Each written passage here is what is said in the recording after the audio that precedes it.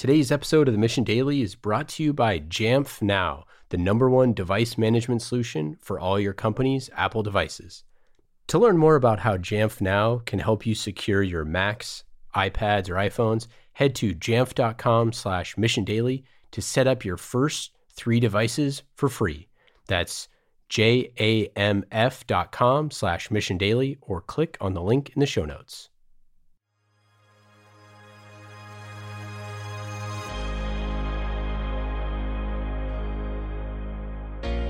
On this episode of the Mission Daily, Chad sits down with world traveler and best-selling author Rolf Potts.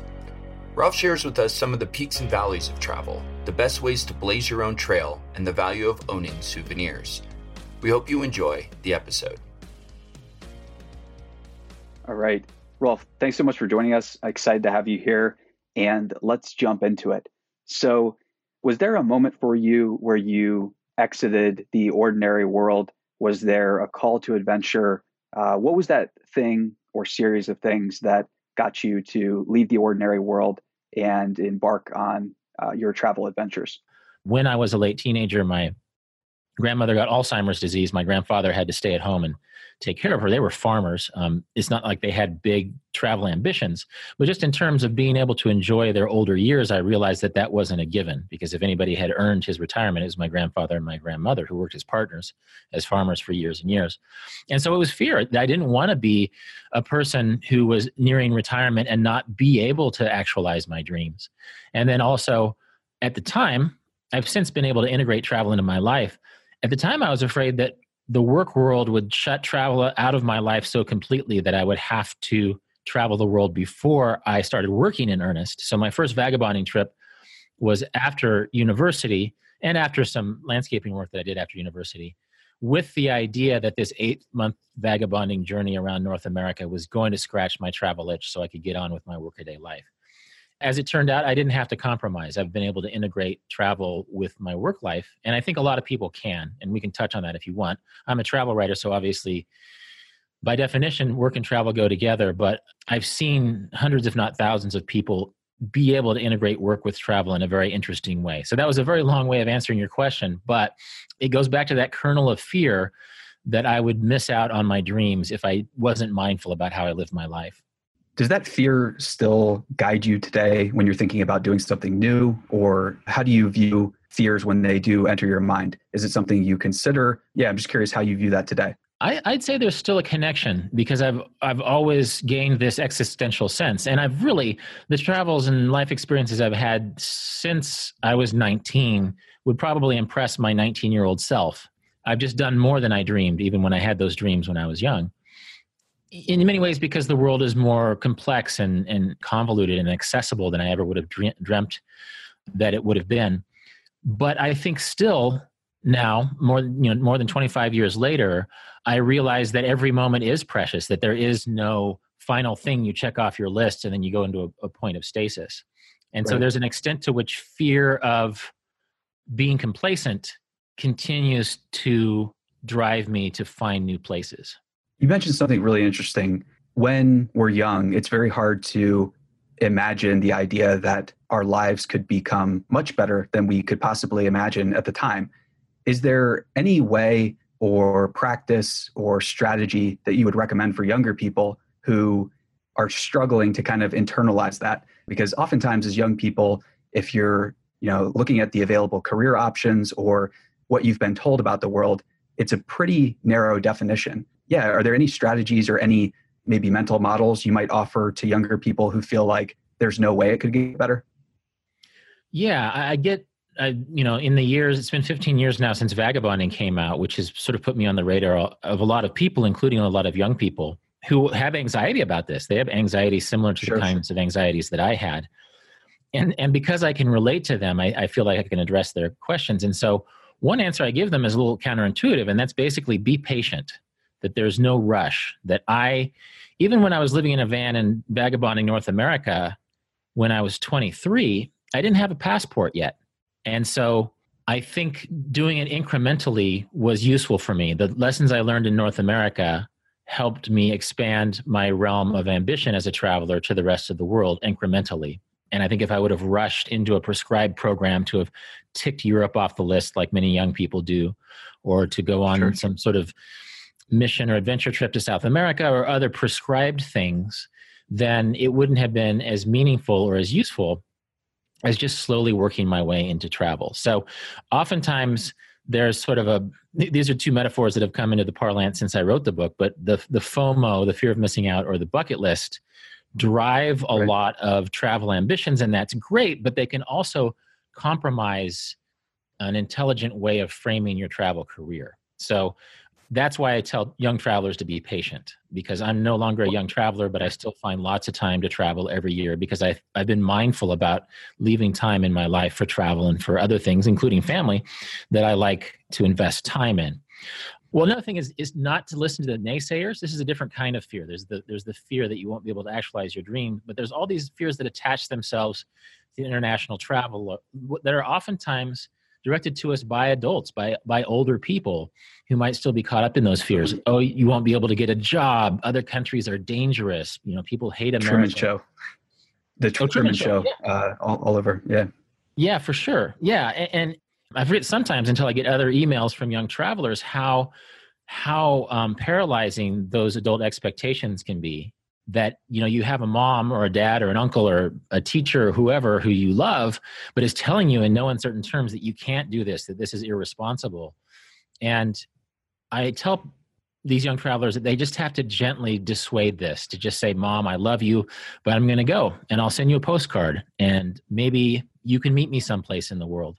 And to just sort of take control of that situation psychically and realize that it's important to be in control of your own fear, that don't subscribe to the fears of others, including societal fears, which really, there's a lot of factors in American society that say, oh, you need to buy your happiness, or you need to live like this person, or you need to be as beautiful or as wealthy or as successful or as driven and as performative in your success as person X, Y, or Z.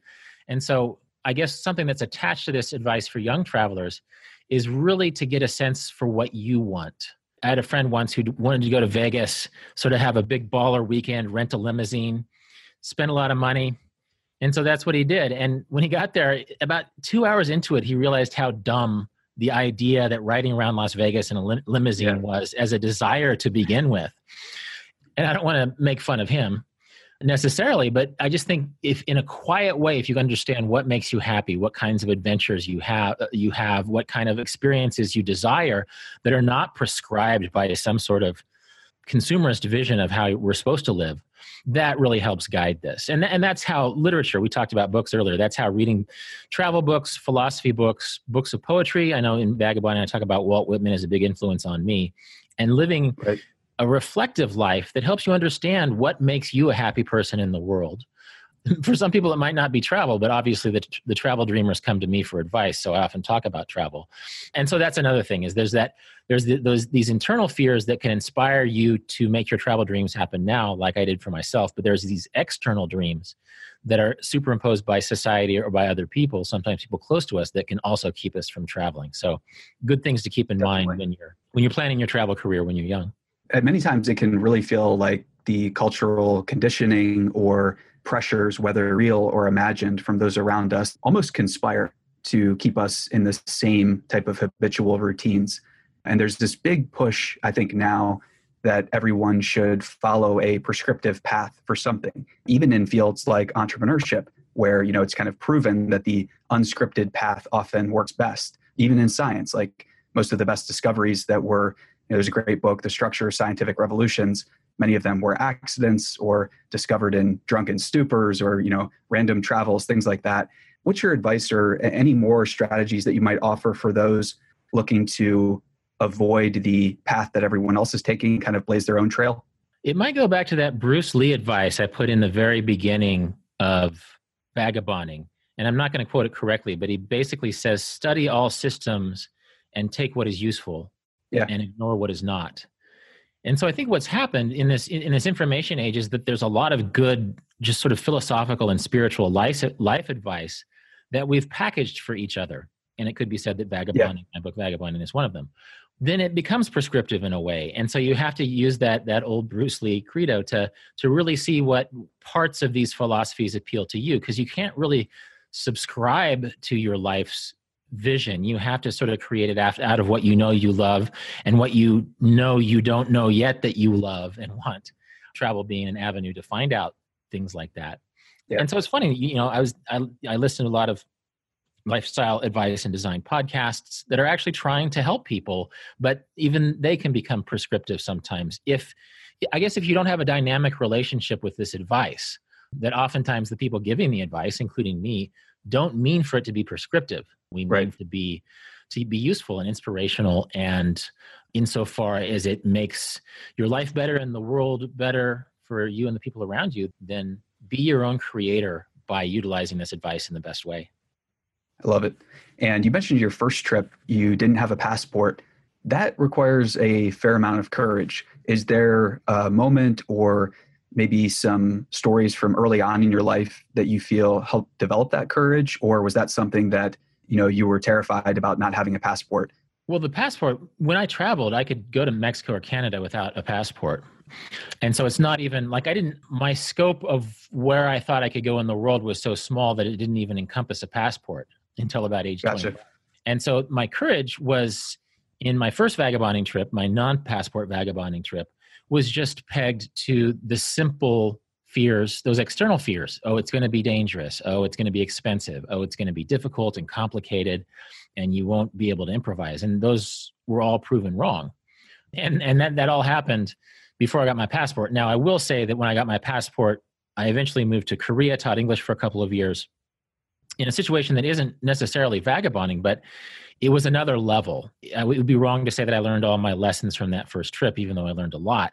There was something about living and working in another country that really broadened and deepened my understanding vis-a-vis fear and other factors that influence how you do these things.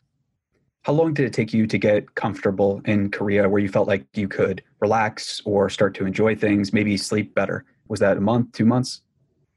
Maybe a month. I remember really feeling a strong sense of anxiety. I moved there around Thanksgiving in 1996, and there was a combination of sort of that winter cold and darkness that feeds sort of an inbuilt seasonal affective instinct that I have, where I'm just naturally anxious. Yeah, and then it was real culture shock, is that I'd never really been forced to immerse myself in a foreign culture. And so I remember having some very dark days the first couple of weeks, but just facing it, just getting up at 5 a.m. or whatever, walking to work, talking to my students, trying and failing. And to my students and colleagues' credit, you know, they rolled with me even when I was very naive and a little bit scared of everything. But I learned so much in that first month. I learned very simple lessons by just wrapping my head around food. And to this day, Korean food is my comfort food. I learned Hangul, which is the Korean alphabet, within that first month, which didn't make me fluent in Korean, but it allowed me to read sort of the secret phonetic code of where I was. You know, I could see when a sign said, oh, restaurant, that means restaurant, right? And so it was basically by acknowledging my anxiety and the darkness of this new situation, and then just sort of, in a way that maybe I didn't mean it to be humble, but in a way where I was open to my own humiliation, I just banged my head up against all of these small challenges until after a couple of months, I had made peace with being in this new place. And it made such a difference. You know, I learned so many important lessons probably in that 2 months of coming to terms with a new country that I still use when I'm on the road today. At that point, were you writing, or were you using writing to maybe integrate your experiences or explore what was going on? Was writing a big part of your life then? Very much so. I kept I typed a very detailed journal, which I still look at from time to time, and I still have those computer files. I've never journaled in that way since, but it was good for me. I also kept a notebook full of much more fragmentary thoughts, and it really was essential. Now, I had ambitions to be a writer at the time. I had tried to write a book about my USA travels a couple of years before and had failed and learned some important lessons from that failure. So I had writing going at many levels. I was trying to write essays, which in a way didn't really work until I'd been in Korea for a while because I didn't understand what I was seeing yet. But in those journals, which in retrospect can be sort of maudling and self-pitying or self-glorifying at times, they weren't really meant for anybody else, but it was me working my way through this new experience and this time in my life, which felt very transitional and sort of mid-20s crisis-y. And it hurt sometimes, and I was sometimes unhappy in Korea, but I'm grateful to that country and that experience and time in my life for forcing me to work through these issues in a way that ultimately became positive. And one more thing I want to touch on is you mentioned that you were open to humiliation then. At what point did you realize that being open to humiliation or being willing to not be afraid if you get horribly embarrassed again and maybe, again and again, multiple times, at what point did it really hit home for you that that was maybe a secret to accelerated confidence or accelerated learning? I think it's really tied into the Korea experience because in a way, being overseas gives you permission to wrestle with that kind of humility. I think we hold our ego kind of close when we're at home because status often hinges on our projected confidence, on how tall we ride in the saddle, so to speak, through life at home.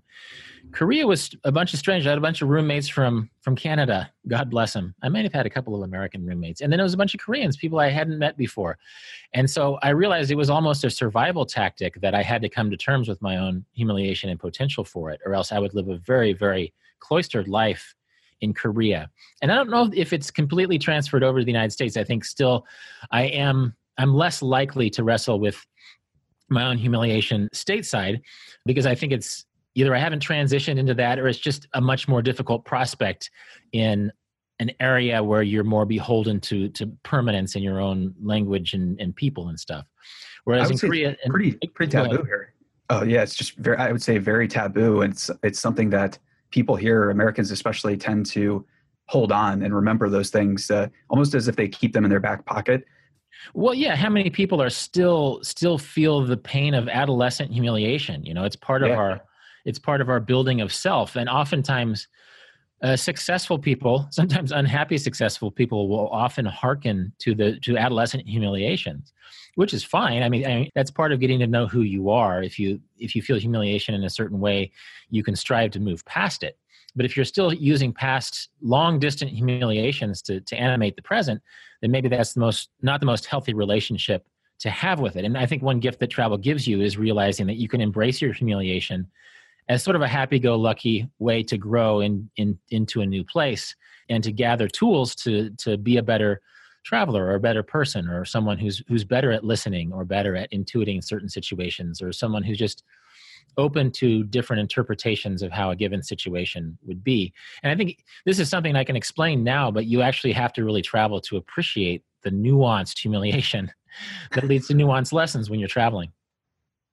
And at what point in your travels and your life would you describe any points as your lowest moment, or was there a dark night of the soul where you looked at all your travels and thought, wow, I shouldn't have done those, and you maybe thought about going back home and staying put in America for a while? Was there ever a moment or maybe a period of months like that? Probably the strongest one was that first month or two in Korea, where I really felt it was a complicated thing where I just really felt so out of place and so anxious and uncertain about everything that was going to happen next in my life. And that was partly connected to travel, but also just sort of my life stage that I sort of, especially for young men and young people in general, but young men, I think, feel this compulsion to be successful or at least to project success at a young age, which I think is silly. I think it's silly to feel pressure.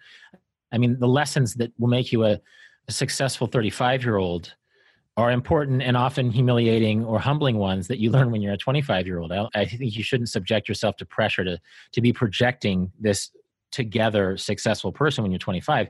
Yet I was wrestling with that and I didn't feel like I was living up to this notion I had of myself, when in fact I was creating that notion that I had of myself, that I was going through the process that would later pay dividends. So I have had other dark nights of the soul. I've wrestled with sickness and loneliness and being lost and frustrated and sometimes even existentially unsure, even in my 30s and now my 40s, about what to do. But they don't really compare to working through that first episode of deep anxiety that I dealt with in Korea and turned out to be a blessing because I needed to deal with that. I would have had a much less interesting and bold and daring life had I limped back home with my tail between my legs and done something less counterintuitive. Well said. And we've covered the valleys now, but was there ever a moment that was kind of on the opposite ends of the spectrum? Or maybe it's a moment like, every year where you kind of reflect and realize just how far you've come. You mentioned earlier the type of life you have now is something you couldn't have previously imagined. What are those moments like for you? Are they rewarding? Is reflection now much more satisfying that you're older looking back on all that travel? That's a good question. I think it's a different kind of satisfaction. I think that satisfaction you have when it's new, almost like when you read for the first time at an age where you're very vulnerable to its message, affects you in a way that books don't affect you later in life. I'm thinking of books, like Vonnegut or Joseph Heller or Annie Dillard or Walt Whitman that I read at a certain age that affected me in a soulful, emotional way that books, even great books, don't affect me now.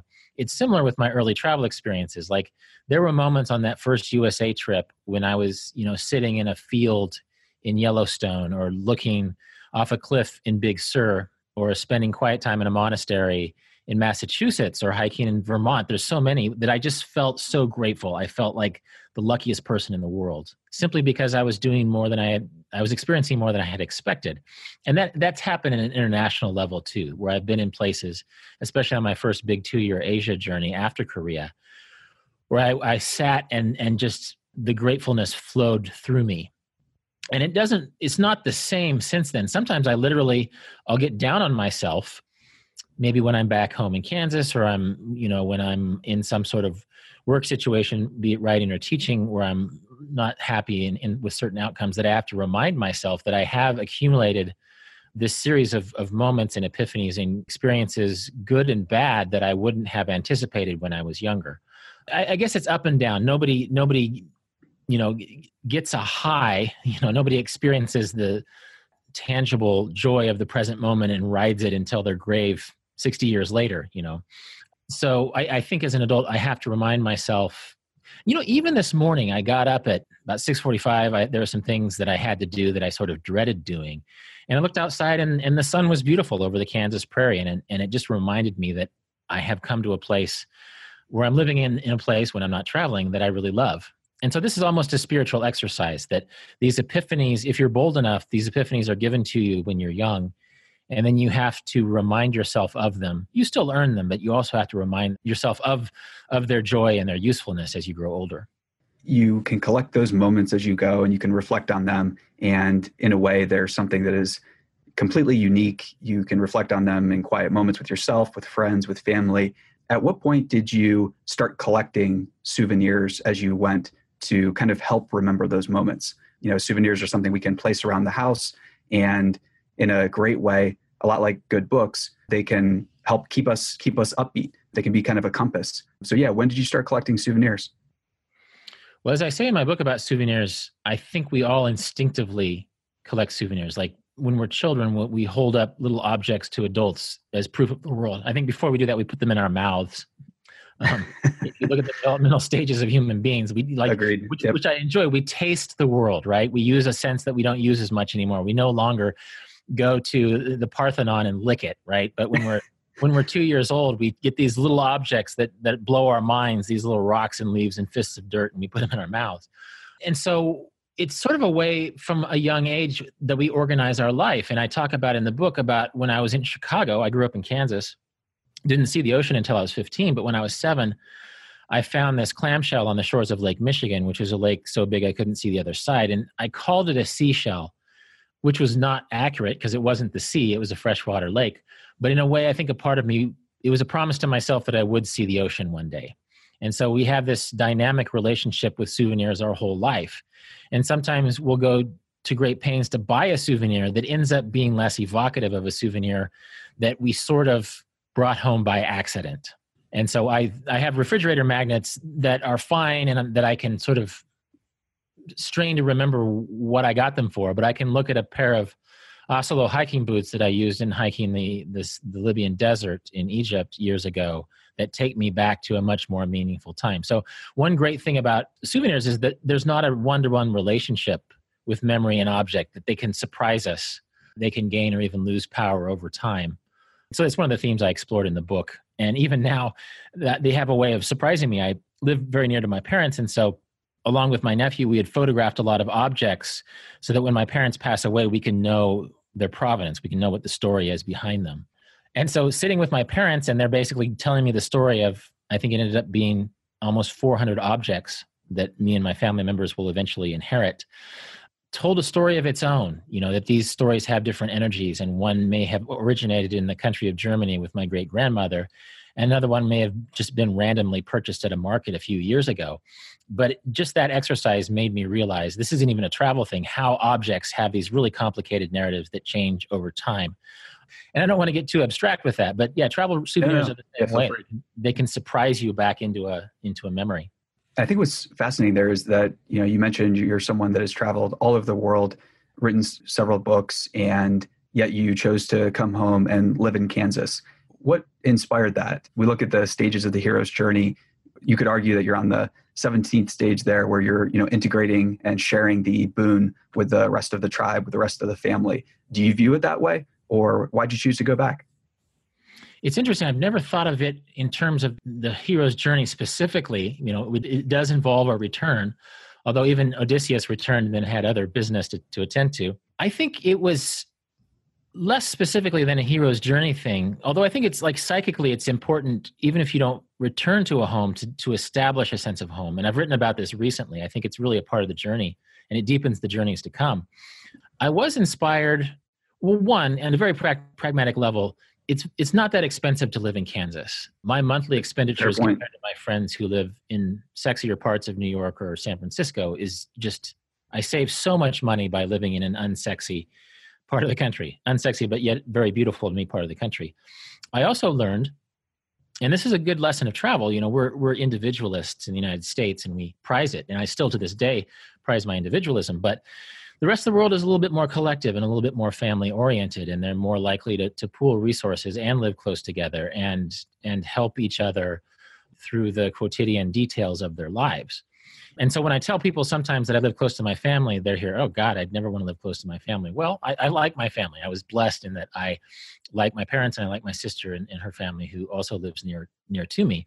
And so, gosh, I've had this property since 2005, so 13 going on 14 years. And it's just worked out really well. I have 2 different family units who can keep an eye on my place when I'm gone. I've been able to be in my nephews' lives. My parents have been able to be in their grandkids' lives. I mean, it's a very deliberate thing, and it wasn't entirely informed by travel, but you see people, Vietnam, Namibia, all over the world, families who pool their resources. And so it's turned out to be a really great situation that, specific to my own life situation, has been fantastic. I'm able to live in this inexpensive but important to me part of the country and have family close by. I shoveled my parents' drive a couple of days ago when it snowed. They monitor the heat in my house. They will when I'm gone. I'm going to be gone for 3 months this winter. And so it has worked out in a wonderful way. And I don't know if all of our listeners will have this as an option, but it's certainly one that is not often presented to us in this steely-eyed American individualist society, where almost as a mark of success, you have to, do your own thing and be in your own bubble. But the collective, the family life has worked out really well for me. Yeah, I couldn't agree more. Same here. I'm very close with my family, and I feel like that's something that is, it's very hard to build the type of family, though, that enjoys being together. That's a challenge in and of itself. And I think what you mentioned that was fascinating is you have many different objects, souvenirs, heirlooms in the family, many stories. Do you feel like those are kind of like help hold the family together and that sense of shared history? How do you view that? And do you think that's a big contributing factor in the fact that you are all pretty close? It's interesting. I never thought of it that way until you framed it that way. But to an extent, yes. And I think the key thing here is narrative, and there's different ways. Like as a family, you share a story. When I was 11 and my sister were 13 and we were really into distance running and my parents were into distance running, suddenly we can be back. We can be back in that moment as a group, and it's a story that brings us together based on past experience. Travel is the same way. My mother had never left the country until she came to visit me in Korea when I was in my 20s. My dad had been to Mexico and Guatemala when he was in his 20s, when he had lived in Los Angeles. But since then, travels with my parents are the source of joy and narrative when we're together. It's like, remember that time in Mongolia when we were caught in that rainstorm and the Mongolian family let us shelter in their ger, and we were so happy to be there and they were so happy to have us there. So those experiential stories can be a source of connectedness. But then you're right, objects can be the same way. My dad is a big family history aficionado, sometimes to the irritation of family people around him. He just has a family history analogy for everything. But having just gone through all of these objects, many of which I didn't know what the story was. Like I've seen this trunk my whole life, at first at my grandparents' house and now my parents'. I didn't realize that my 15-year-old great-grandmother Maida Bartels left Germany with that trunk, with her life possessions. And you think about travelers, and immigrants are in the news now more than ever. And you think about that journey that this 15-year-old girl, on her paperwork it said she was a servant. What a crazy moment for a 15-year-old to leave Germany and to go with distant relatives. And so that becomes a narrative too, that's a part of my story now, and that's a story I didn't know. I didn't know that trunk was a part of it until yesterday. And so it's interesting. Yeah, I'll have to think more about that we do. Like I can sit in my office and I sort of have a narrative relationship with all these souvenirs that may have started at another time of the world. But the objects on this piece of land in my parents' house, which is very close to here, can also be a common story between us. So it's interesting. Yeah, there's that cliche where you go to family reunion and everything else is awkward. So you talk about pets, babies, and sports. Yeah. And it doesn't have to be awkward, but there are objects and experiences, and pets and babies can be a way to navigate the stories that make us closer to our family. So yeah, it's interesting to think about. And for anyone out there that's listening, I know a lot of our audience might be thinking, I don't have that relationship with my family, but I do want to start a family. Maybe I want to start that type of history, or dare I say, a dynasty now. Any advice on maybe getting started today of building a great story with your spouse or with your children? Yeah, and kind of starting from ground zero. Oh, absolutely. Now, before I get into the spouse and children thing, you can create families out of non-blood relations, right? Sure. You can have a mindful and loving relationship with people that you've just decided to be close to. Maybe people who share your values, maybe people who you can be collective with and maybe share some duties. They travel one season, you keep an eye on their house, and you travel another season. So I don't want to gloss over that, because some people don't get along with their blood relatives for very serious and legitimate ways. So you can use that metaphorical sense of love and community and togetherness with people of your own choosing, even if you're not creating humans with them in the way of a spouse. Right. But with your spouse, I think being mindful in a non-consumerist way of thinking, well, here's this child, and how are we going to construct their life? How are we going to make them prepared for the world? And oftentimes, again, in a consumerist society, it's, we need to protect them. I mean, my sister and her family and her husband have been very mindful, even though they're not big travelers, about raising their kids in a very deliberate way. So like the kids, I have so many pictures of my nephews, like basically eating mud, right? and that's something that might make get the probiotics. People, yeah, exactly. Urban people would think, oh my God, that's child abuse, but they're the healthiest teenagers now you could ever see. That basically they have an immunity to all the things that helicopter parented children, and helicopter parents mean well, but helicoptering is not mindful parenting, right? Sure. Yeah. And so I just think that can be a fun part. And I know so many families who've used travel to make this happen, of being this holistic way of educating their kids and themselves, because who really knows how to raise a kid? It's another situation where you're subject to all sorts of humiliations and exhaustion and trial and error and utter bafflement at the fact that the kids aren't responding to the way you thought that they would. But I think if you can even embrace a traveler's mindset and know that the humiliations and the being lost and bewildered and completely not speaking the same language as this little human can be part of the process, that's good for everyone. I don't have children, so I can't speak to this in an experiential way, but I have seen parents who respect kids, not by letting the kids run wild, but by listening to them, and acknowledging their kids' frustration. So many journey metaphors can be attached to parenthood. But yeah, that can be a good way of creating that community if you have not inherited it, by acknowledging, even just verbally acknowledging that family is important. I sort of came from an understated family, and so I don't think we started acknowledging our affection and love for each other until we got a little bit older. But that's something that you can create. Again, not a dependency, not a codependent relationship with your kids, but creating this world where you've given them some tools to operate in the world, and that they can acknowledge and be grateful for that. And as they get older, they can enhance your life in ways that you hadn't expected. Rolf, thanks so much for joining us. And if you had to leave our listeners with one final call to adventure, or really implore them to get out and see the world, or maybe just implore them to do their own thing and chart a course that is not prescribed, what would you say? I guess 3 things popped in my head is that one is know what you really want, underline on the really, because there's so many prescribed things of what you think you're supposed to want. 2, decide that it's going to happen. And travel specifically is something that you don't need to force. You can decide you're going to travel the world, or even just travel to Colombia or to Egypt or wherever you've dreamt of traveling. And if it happens in 3 years, then that's fine, which leads into the third part, which is just be patient and go slow. Know that it will happen. And it's all part of this mindful thing, knowing what you want, what you really want, deciding that it's something that you're going to do, and then slowly and deliberately allowing it to happen in your life. So cool. Rolf, thank you again. And for everybody that's listening, where can they find you or connect with you at? Probably the center for everything is rolfpotts.com, which I've had for 20 years now. I've had my website for 20 years, rolfpotts.com. Looks a lot different than it did in 1998. But that links to my Instagram, to my Twitter. I have a blog and I have a podcast called Deviate, which tackles topics all over the radar, including travel. And rolfpotts.com is a good starting place for all of that. Awesome. So it links to my books. I need to promote my books. It links to my books as well, including Vagabonding and Souvenir and my travel story collection. Marco Polo didn't go there. Very cool. Check that out. And for everybody listening, we will see you next time.